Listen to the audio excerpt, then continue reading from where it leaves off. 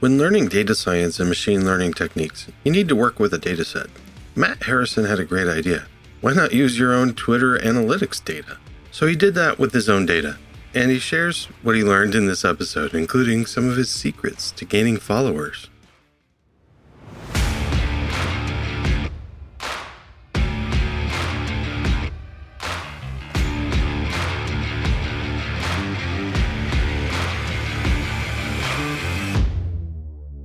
Welcome to Test and Code.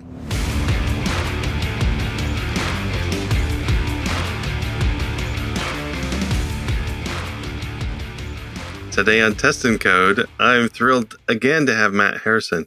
So welcome, Matt. Thanks. Happy to be here. So Matt Harrison's been on the show before. I'm just looking it up in January of 2019. Wow, that was a long time ago.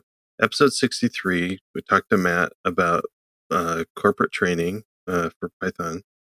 And then near the end of 2020, we talked to him in episode 137. Oh, you interviewed me for your book because you have a book authoring course, right? Yep. Yeah. Thanks for doing that. Yeah, that's cool. So you do a lot. So you blog, you tweet, you train people in person and remote, and write books, and you're kind of doing a whole bunch of stuff. Yeah, trying to stay busy. And one of the courses that you had is Applied Pandas Twitter Analytics. Tell me about this course. Yeah. So while I was doing the authoring course, I interviewed like more than a dozen authors and just talked to them about their experience authoring. Some went the published route, some went the self-published route, some went self-published on Amazon, some went self-published with like Gumroad. And so it was really cool to understand how different people are authoring and how that works out for them. And a couple of the people that I interviewed claimed that they made most of their sales through Twitter, which I found to be a little bit interesting in that the typical advice that you'll hear from self-published authors or people hustling doing their own thing is that everything is in the mailing list, right? Because if you own the emails, then you have access to the customers and you can't get shut down. However, Twitter, and we know that people can get shut down from Twitter for various reasons. However, Twitter is a place where you can reach a bunch of people and it's pretty easy. And these authors demonstrated that they can make a good bit of money from just their Twitter audience.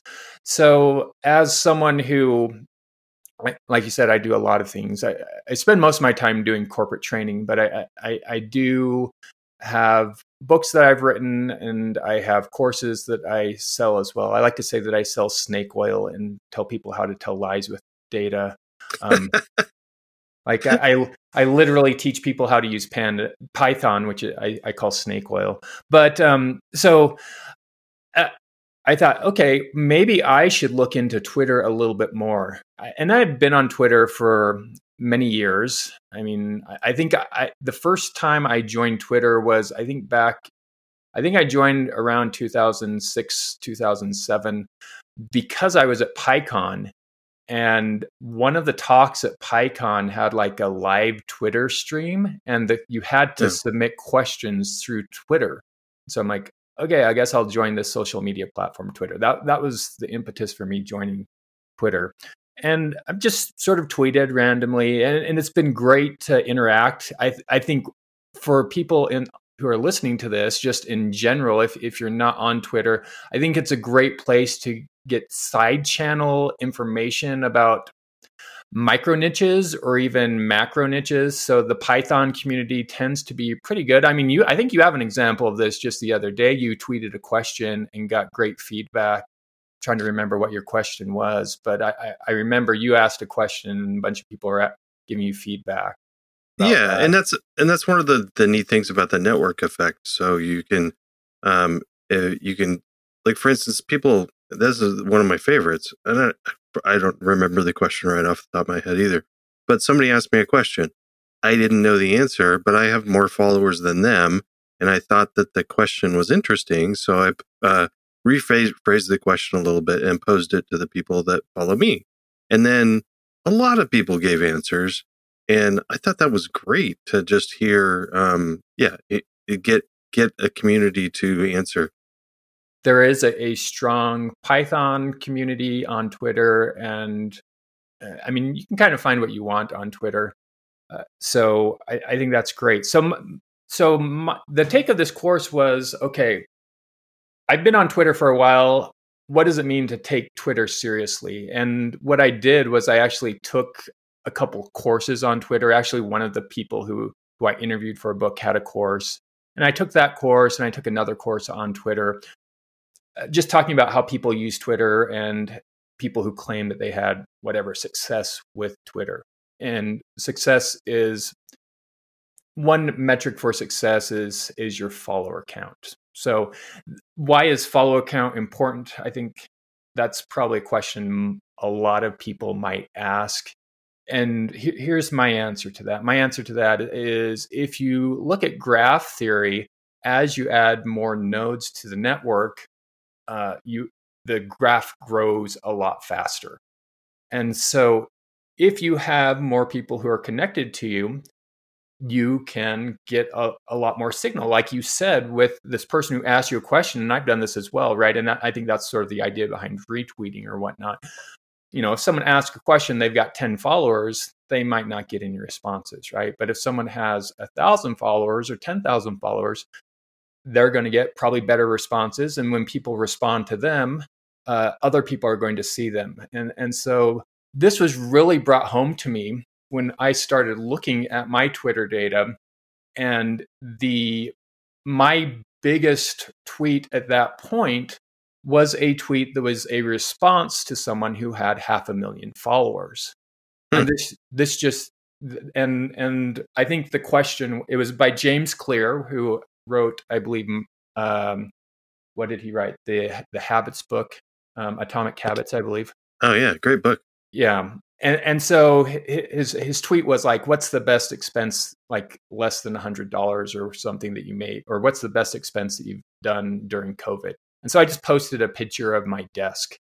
And because when COVID hit, a lot of my live training stopped. And so I'm like, okay, I got to double down on this virtual stuff. And so I dropped a chunk of change into getting, an SLR camera to use as a webcam and a teleprompter and lighting and all of that. And so I just posted a picture of my desktop, and I think I got 50,000 views on that picture. And wow. And to me, that was like, well, this is crazy, right? I think the next highest tweet I had after that was like maybe 8,000 or 10,000 views, right? So was that the most valuable tweet ever?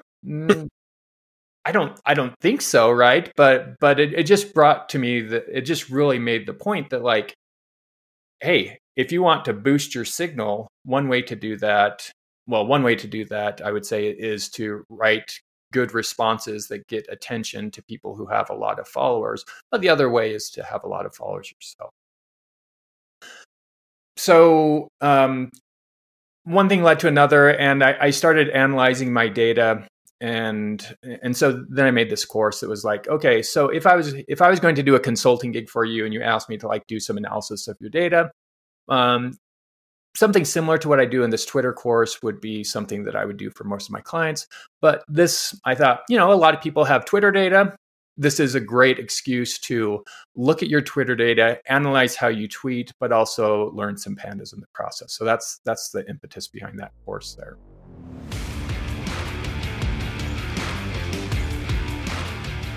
Thank you, PyCharm, for sponsoring this episode. I've been noticing lately how much I use PyCharm run configurations. Run configurations are a way to run something from within PyCharm and see the output. The obvious use cases are to run a Python file or run PyTest against a file, test, or directory. Of course, I use the run configurations for PyTest all the time, but I also use it for a whole bunch of other things. From running PyTest and talks to running a dev server to rebuilding Docker images, PyCharm's run commands save tons of time and save me from having one more shell window open on my desktop. So thanks, PyCharm. Try PyCharm Pro for 4 months for free by going to testandcode.com/PyCharm.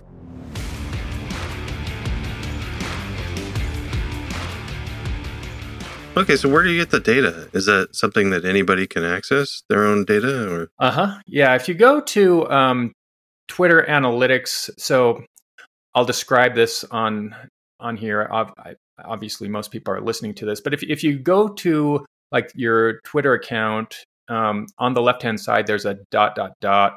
a more symbol there, and if you click on that, there is an analytics menu option that pops up.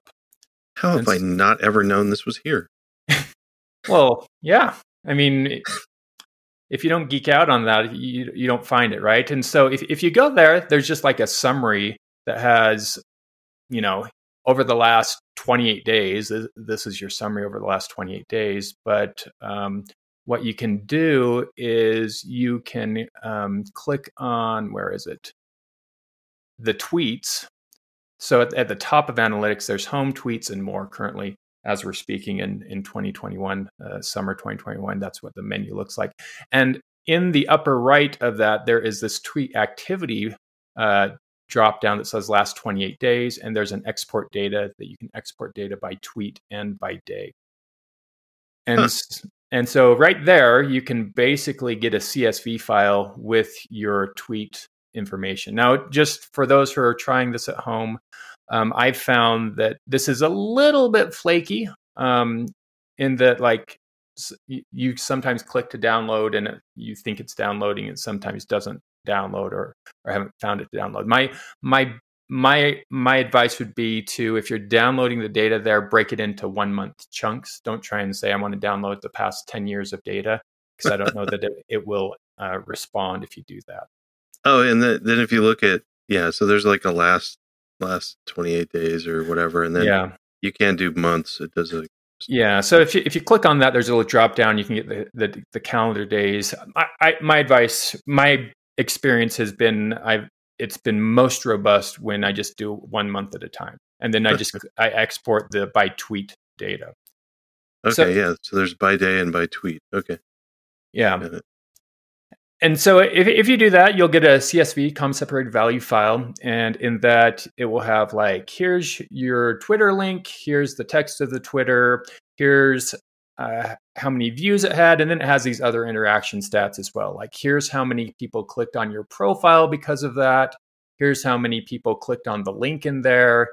Here's how many people clicked on the image. So for someone who's like a data scientist, this is a pretty good data set for starting to understand how your tweets performed, right? Because it has interaction with the individual tweets. And one thing that I learned from taking these other courses is that, like, if you want people to follow you, then a lot of people will follow you if they click on it, if the tweet forces them to click on your profile, right? So if they're interested, if your tweet causes them to say, oh, maybe I should like look at the profile of this person, right? And then from the profile, you get a click on the follow.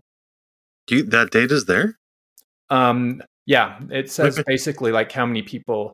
I don't know that. Let me pull it up really quick here. I mean, it's got like how many people went to your. I think they clicked on your follow on your follower, but I don't know if it has people followed you directly from the tweet. I don't remember. I'm pulling up some of mine. Okay. Let's see what it's got. Pull it up here as well. Oh, user profile click. Yeah. So you have those user profile clicks, and presumably from that you can somewhat infer that some percentage of people who click on your profile will click on follow you, right? And so the higher that number, the more people you get to follow you. Okay. Yeah, because that's pretty important. So. Yeah, so pretty important. And so, I mean, maybe I'll just describe the course a little bit more. So what the course does is it goes through some cleanup of the data, some exploratory data analysis of that, all using pandas and Jupyter, and doing some visualizations of that. And then we wrap up with some machine learning. So one thing I like to do when I get structured data like this is to do what's called principal component analysis, which is a nice little, well, it's called machine learning, but it sort of predates what the rage of machine learning is. But the basic notion of principal component analysis is that you have a bunch of data in tabular form, and it tells you which features or columns are the most important for those. And then you can do a scatter plot with this. So, I had probably 20 columns or something. And then you can scatter plot this in 2 dimensions. And it basically throws all this data in 2 dimensions. But you can tell that along one axis is like how much interaction you get with your tweets. And another one, it might be like what type of tweets they are. And so you can do kind of like a magic quadrant, like a Gartner magic quadrant, doing something like principal component analysis, where you say like, if I'm in the lower left-hand corner, then I have tweets that, maybe a lot of people didn't look at, and maybe they were pretty simple tweets. And then if I go to the right-hand side, I have more people looking at them. And then I have like the more people who are looking at like simple tweets. And then up high, I have the more people who are looking at complex tweets, something like that. And so it allows you to pretty, not always, but a lot of times, come up with some insights into what kind of tweets are similar to each other, because it will plot similar tweets next to each other in this principal component 2D plot. And then another thing I like to do is clustering, which again is not really, it's classified as machine learning, but the clustering stuff is like, from the 70s or whatnot. But basically you're taking the tweets that are similar and then putting them all together. And so you can apply some techniques to determine how many clusters there are. And I think I had like 7 or so different clusters of tweet types that I had. And then you can dive into those clusters, and it's like, oh, these are clusters that are high performing. These are clusters that are responses. These are clusters that are responses and no one, are bad performing. And so the idea with the clustering there is, say, I want to find out what my best performing tweets look like. Look at that cluster. And then maybe I want to focus my tweeting attention on making tweets similar to that, right? And so if you try different styles of tweeting, one thing that's pretty popular these days is like a thread where you're like, oh, I'm going to deep dive into this as much as you can deep dive into something in Twitter. Rather than having a single tweet, you'll say this is a thread, and then you'll have like 10 tweets responding to that. And so, if you start experimenting with these, you can see whether these thread type tweets are just your simple like snarky response tweets, or your tweets that have polls in them, or tweets that are questions, which types of tweets your audience resonates more with, and which type of tweets you should probably be using more if you want to have better interaction with your audience. Yeah, and I'm thinking also just not, so both of us are people that like to teach other people. So I'm using Twitter not just to reach people or try to sell them or anything, or I just also want to help the community. Mm-hmm. So these sorts of analytics can also just help see where why waste your time on stuff that people are ignoring. So, yeah, exactly. Sometimes you might think, oh, this is an awesome tweet. Sometimes like writing a tweet, as much as like 280 characters is nothing. Writing a tweet can take a long time. I tend to be, I guess, someone who paints my own bike shed or whatever. I actually wrote a program so that I can write tweets in this Markdown-esque type markup language. And then if I want to embed code snippets in there, it will take the code and then it will actually use Pillow and make a screenshot of the code in there. And I can embed images in there, and then I can do threading in there and respond to other tweets. So I wrote a program to do this so I can, have different tweets and do like grammar checking on those. So that's incredible. I love that. but the point is like you can spend a lot of time like going through and making a tweet, right? And thinking, oh, this is the awesomest tweet ever. And then you look at the stats of the tweet. It's like, you know what? People liked your tweet that said, how do you use PyTest? What are your best recommendations for PyTest, right? Which takes 10 seconds to write rather than, half hour to like think of and like make sure that threads are all working and all that. And you get better interaction with like the question, what are your best recommendations for using PyTest? Yeah. Yeah. So So you have so you did all this analytics, did the course around it, but then you applied it to your own Twitter account, right? Mm-hmm. Yeah. So you tweeted in let's see, on May 10. I just looked it up this morning. You posted, "Hey, at the beginning of the year, I had 6,000 followers. I just passed 10,000, and when I look today, you're over 24." Yeah. So that's pretty impressive. So congrats, I guess. Yeah. It turns out that with a couple $100, you can buy some robots and you can get a lot of followers. Well, I wasn't gonna actually ask that. I was kind of thinking. So how much did it cost in robot followers? Yeah, it's all Bitcoin. No. No, to be serious, I mean, I believe most of these people are real people who are following me, and I have made an explicit attempt to get more followers, right? Because just that idea of network effects, right? And so I think I share some pretty good content, and I have resources that I think a lot of people want access to, and so why not spread that? And there are a lot of people who are interested in the things I'm interested in. I mean, mainly I use my Twitter for Python and data science stuff. I don't tweet necessarily a lot of like personal stuff per se. But yeah, so in the past 2 weeks, I believe I'm looking at my stats right now, and I've gained almost 12,000 followers in the last 2 weeks, which is a lot of followers because I've got 24,000 right now. So basically, I've doubled in the last 2 weeks here. And so it was not with nefarious purposes. It was not like paying people to follow me. This is another thing that I came away with. Well, here let me give some Twitter advice, and then I'll talk about my specific attempt here.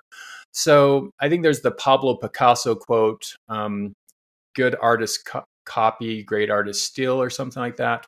Yeah. Something along those lines. But I mean, you'll see similar stuff in Twitter, right? Tell me how old you are without telling me how old you are, right? Tell me how long you've been using computers without telling me what year it is. Yeah.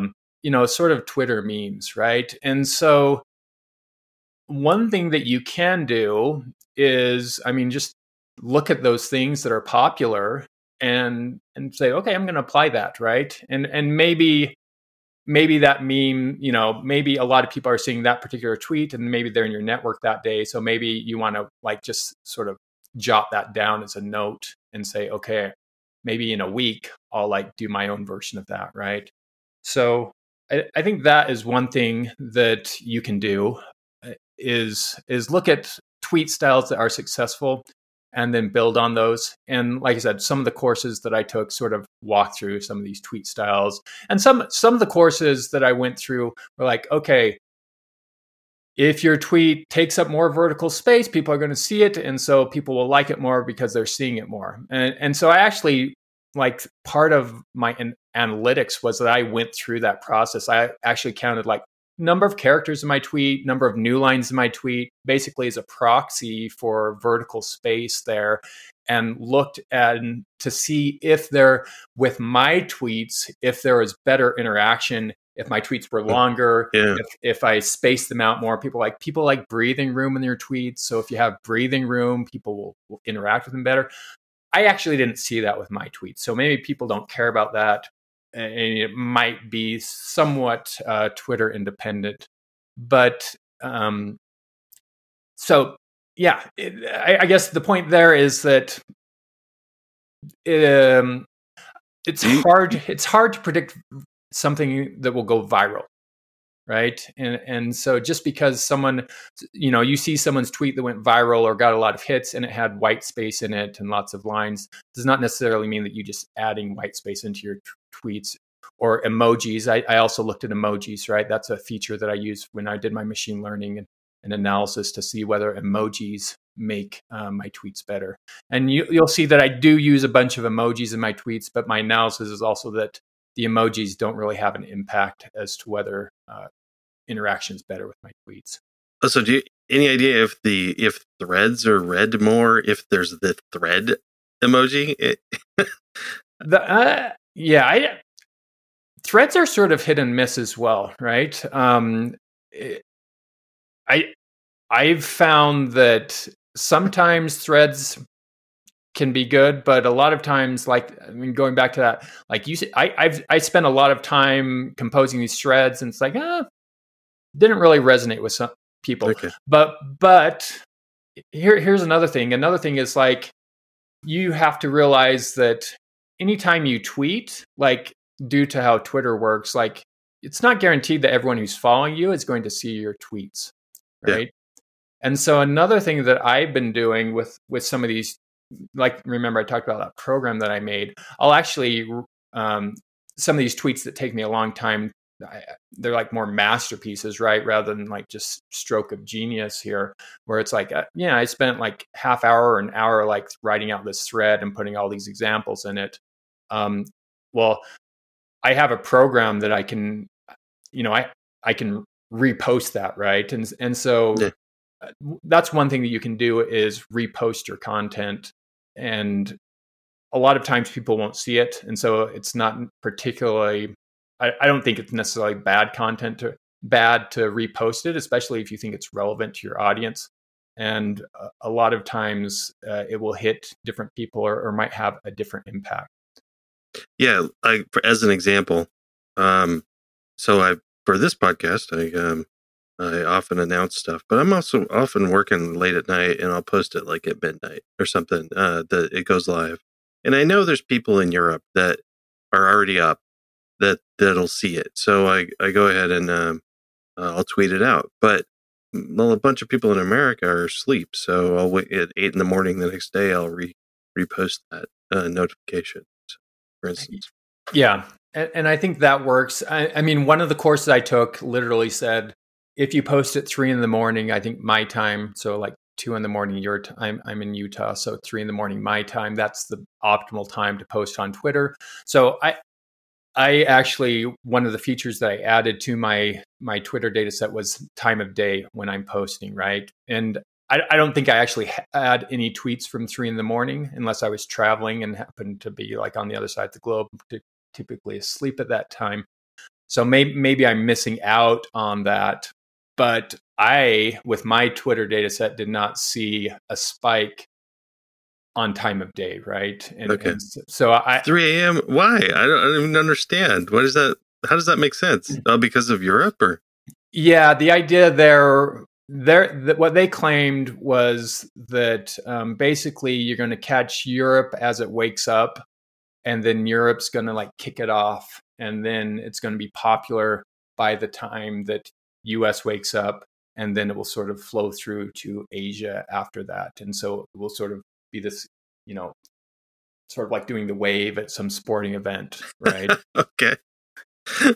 My analysis did not prove that to be correct with my data set. But again, when I ran my data set, I also had a lot less followers than I have now. So maybe if I reran that, I might see something a little bit different.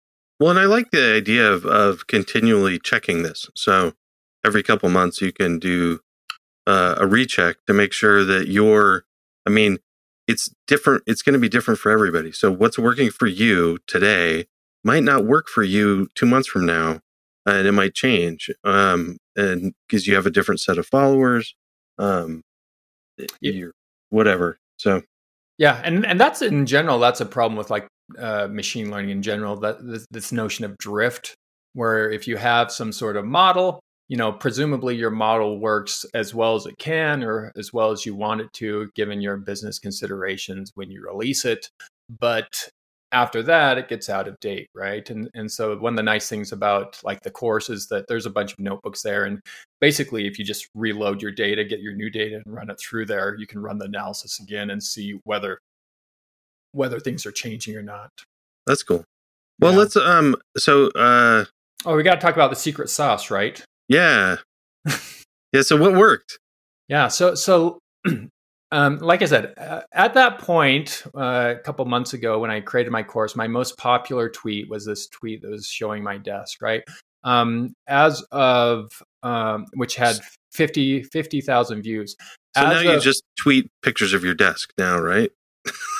there have been quite a few pictures of my desk. None of them have been that viral as that one has.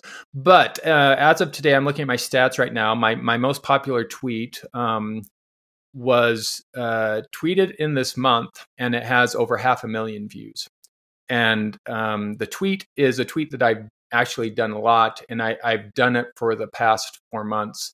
And it is basically a tweet that it says, I'll just read it. It says, hi, then it has an emoji waving. If you're interested in Python with a Python emoji, data science, I think with a wizard hat emoji, and career advice with a hammer, follow me with a check mark after it.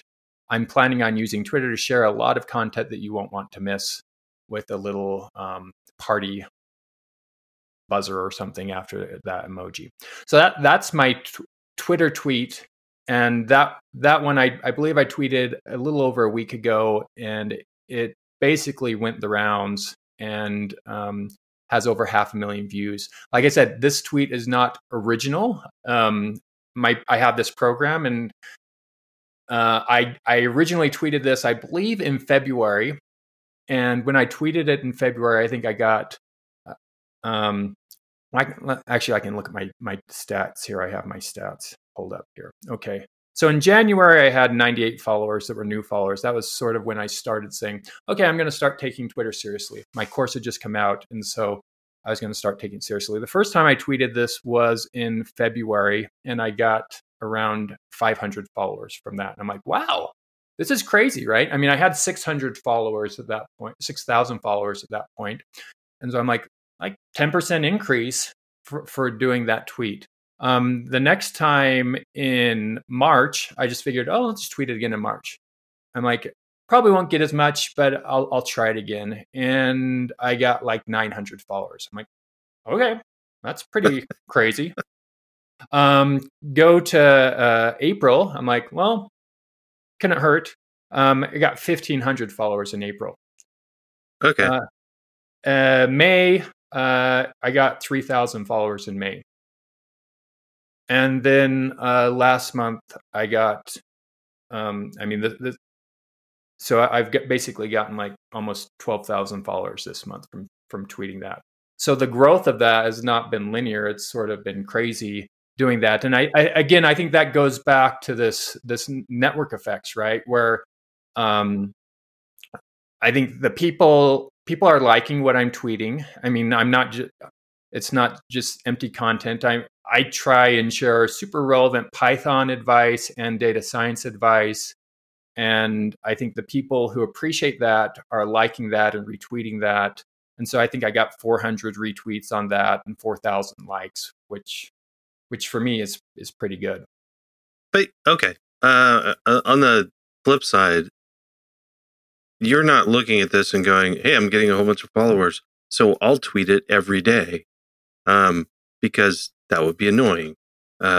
So thinking about like I don't know who did it, the left, right jab sort of thing, is you're not selling all the time, and even this, it's not really selling, but it's like, hey, please follow me sort of thing. You're not spamming that all the time. Once a month seems completely reasonable. But if I was following somebody, like an example is Threads. Like some people have had success with Threads, and I've actually followed people because I've found an interesting thread that taught me a lot. But then I noticed that every day they're posting like these huge long threads. And sometimes that's kind of gets annoying. And what's annoying depends on the person, of course. But I like that you're not just bombarding people with this like every day. Yeah, what I try and do is before this tweet and after this tweet, I try and actually provide a tweet that has pretty good advice in it, right? And so what's going to happen, presumably, is that the person who sees this is going to click on my profile. They're going to look at my recent tweet, and they're going to say, "Oh, yeah, he's not just lying here." I mean, like I said, if you look at my tweets, most of them that aren't replies are pretty focused on Python and data science, right? and so they're going to look at those and they're going to see, oh yeah, there's tweets here that are relevant, that are exactly what he's talking about here. And so I think that's relevant. I think another thing too, Brian, is again, one of the courses that I took here, which was talking about reusing your content. And it was like, the advice went something like this, if you can't remember the last time you tweeted it, feel free to tweet it again, right? Like, if you tweeted it yesterday, yeah, don't tweet it again, right? But if you can't remember the last time you tweet it again, because like I said, it's probably pretty likely that most of your followers didn't see it anyway, just due to how Twitter works. So it can't really hurt. But yeah, I if I was constantly spamming this and this was my only tweet, yeah, that'd be pretty annoying. I would probably unfollow myself too. I try to use the same advice for jokes and not tell a joke again to my family if I remember the last time, but I apparently don't have that good of a memory, and they will remind me that I told it yesterday. Yeah, that works too. Well, speaking of that though, so you were thinking about, so in the tech, in the programming space of Twitter, these are like, you're using the Twitter to communicate around Python and pandas, things like that. Mm-hmm. But people also put personal stuff on there. Even if you don't have analytics around it, do you have advice around how much personal stuff to share, or if that's just a bad idea if you want to increase your followers? Or that's a great question. I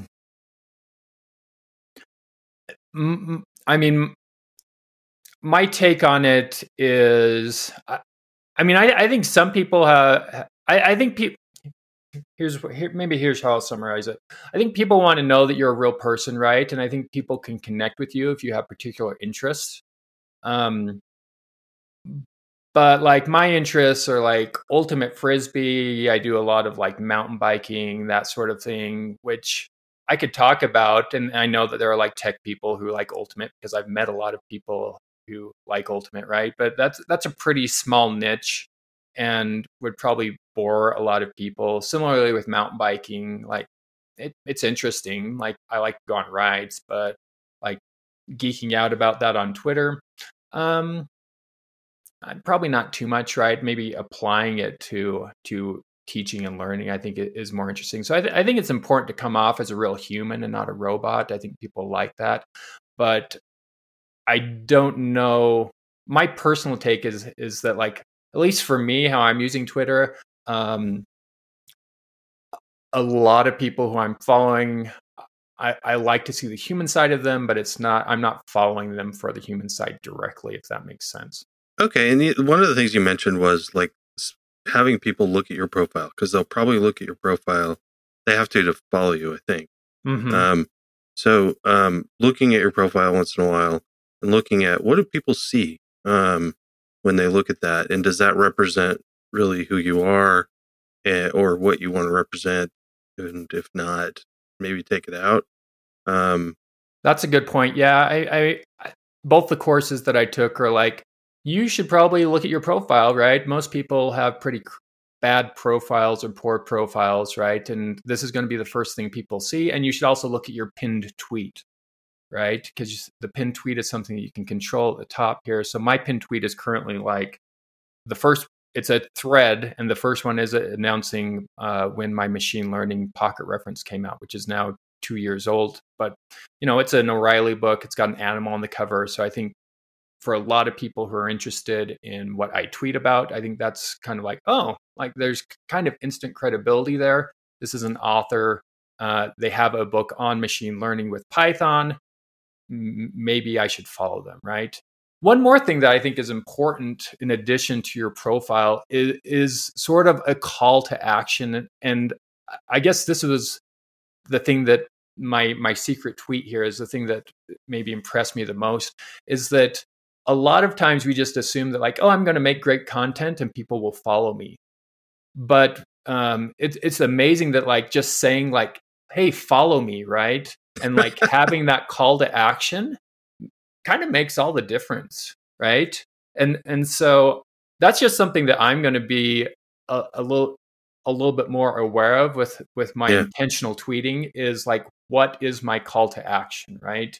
And uh, um, if you just assume that people are going to follow you just because of whatever, I mean, they might, but if and I've noticed this now that I've started like paying attention more to Twitter, but you a lot of the threads that you sort of talked about, um, at the end of the thread will be like, hey, if you like this, share it and follow me because I'm going to share more content like this, right? And most of these people have lots of followers because people were told to follow them, and so Yeah, interesting.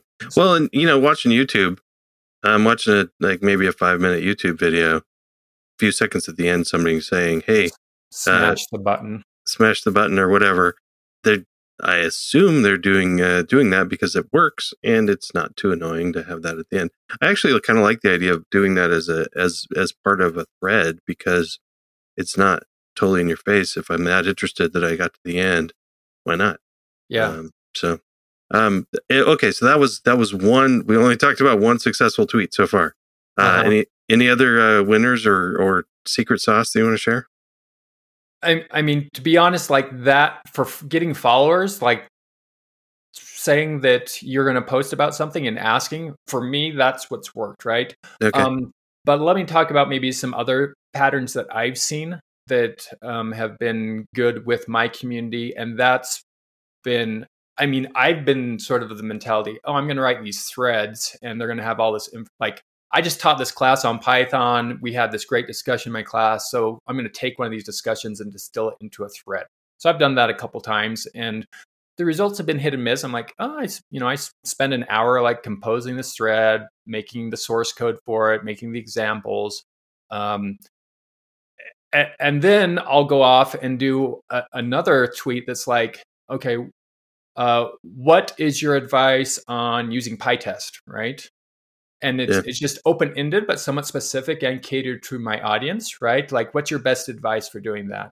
And I've seen really good interaction there, and a lot of value, right? Because I think you're going to get different points of view, and I found things about how people are using PyTest. I've taught PyTest and used PyTest for a long time, but I saw a lot of I'm like, oh, that's cool. I didn't realize that. So I think being willing to have an interaction and show that you want to have an interaction rather than just pushing, saying, hey, let's chat about this or let's share about this has been successful as well. Yeah, like you were mentioning at the beginning, one of the things with my network was now I'm looking at my analytics. I can totally see which one it is. Somebody asked, "Hey Brian, what's the best way to distribute private internal packages?"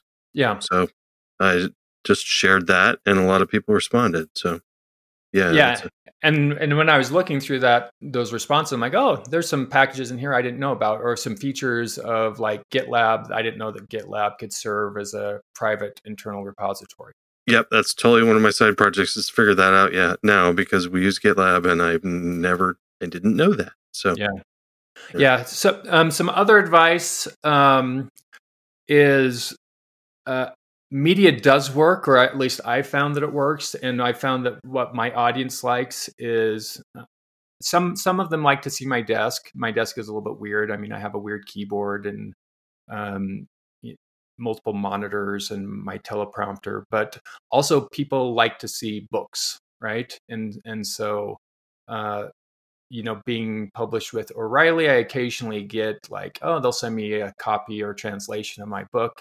And so some other popular threads have been, oh, here's a bunch of my books, right, in different languages, or some other stuff that I'll do is, when I'm teaching a class, one of the things that I do for some of my classes is that like I said, I invested quite a bit in my virtual training setup, and so I've got a computer that I can write on. Well, it has a digitizer on it, so I can.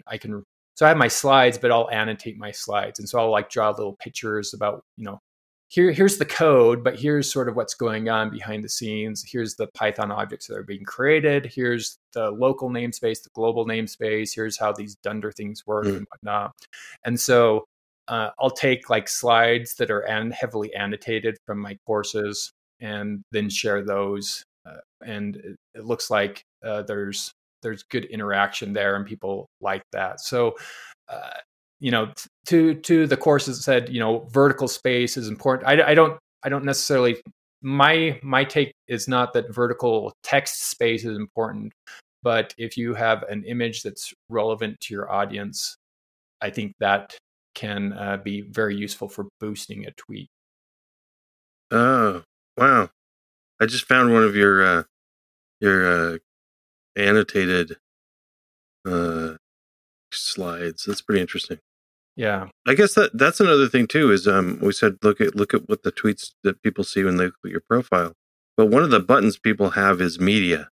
So it's important to look at that too. I think.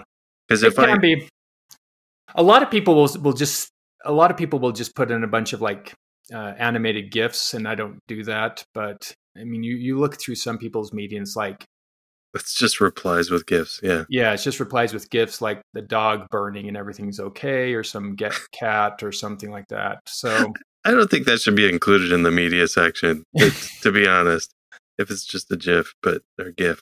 But if somebody's taking a picture of their own cat all the time, then sure. Yeah. Anyway. Well, cool. Well, thanks a bunch. I'm actually looking forward to learning more about, because I do care about follower count, but mostly I care about reaching people and helping people. So I'm going to take a look at some of this stuff with my own account. So thanks. Awesome. Yeah. And we'll talk to you next time, and good luck with everything. Yeah. Thanks, Brian. Pleasure talking to you. Take care.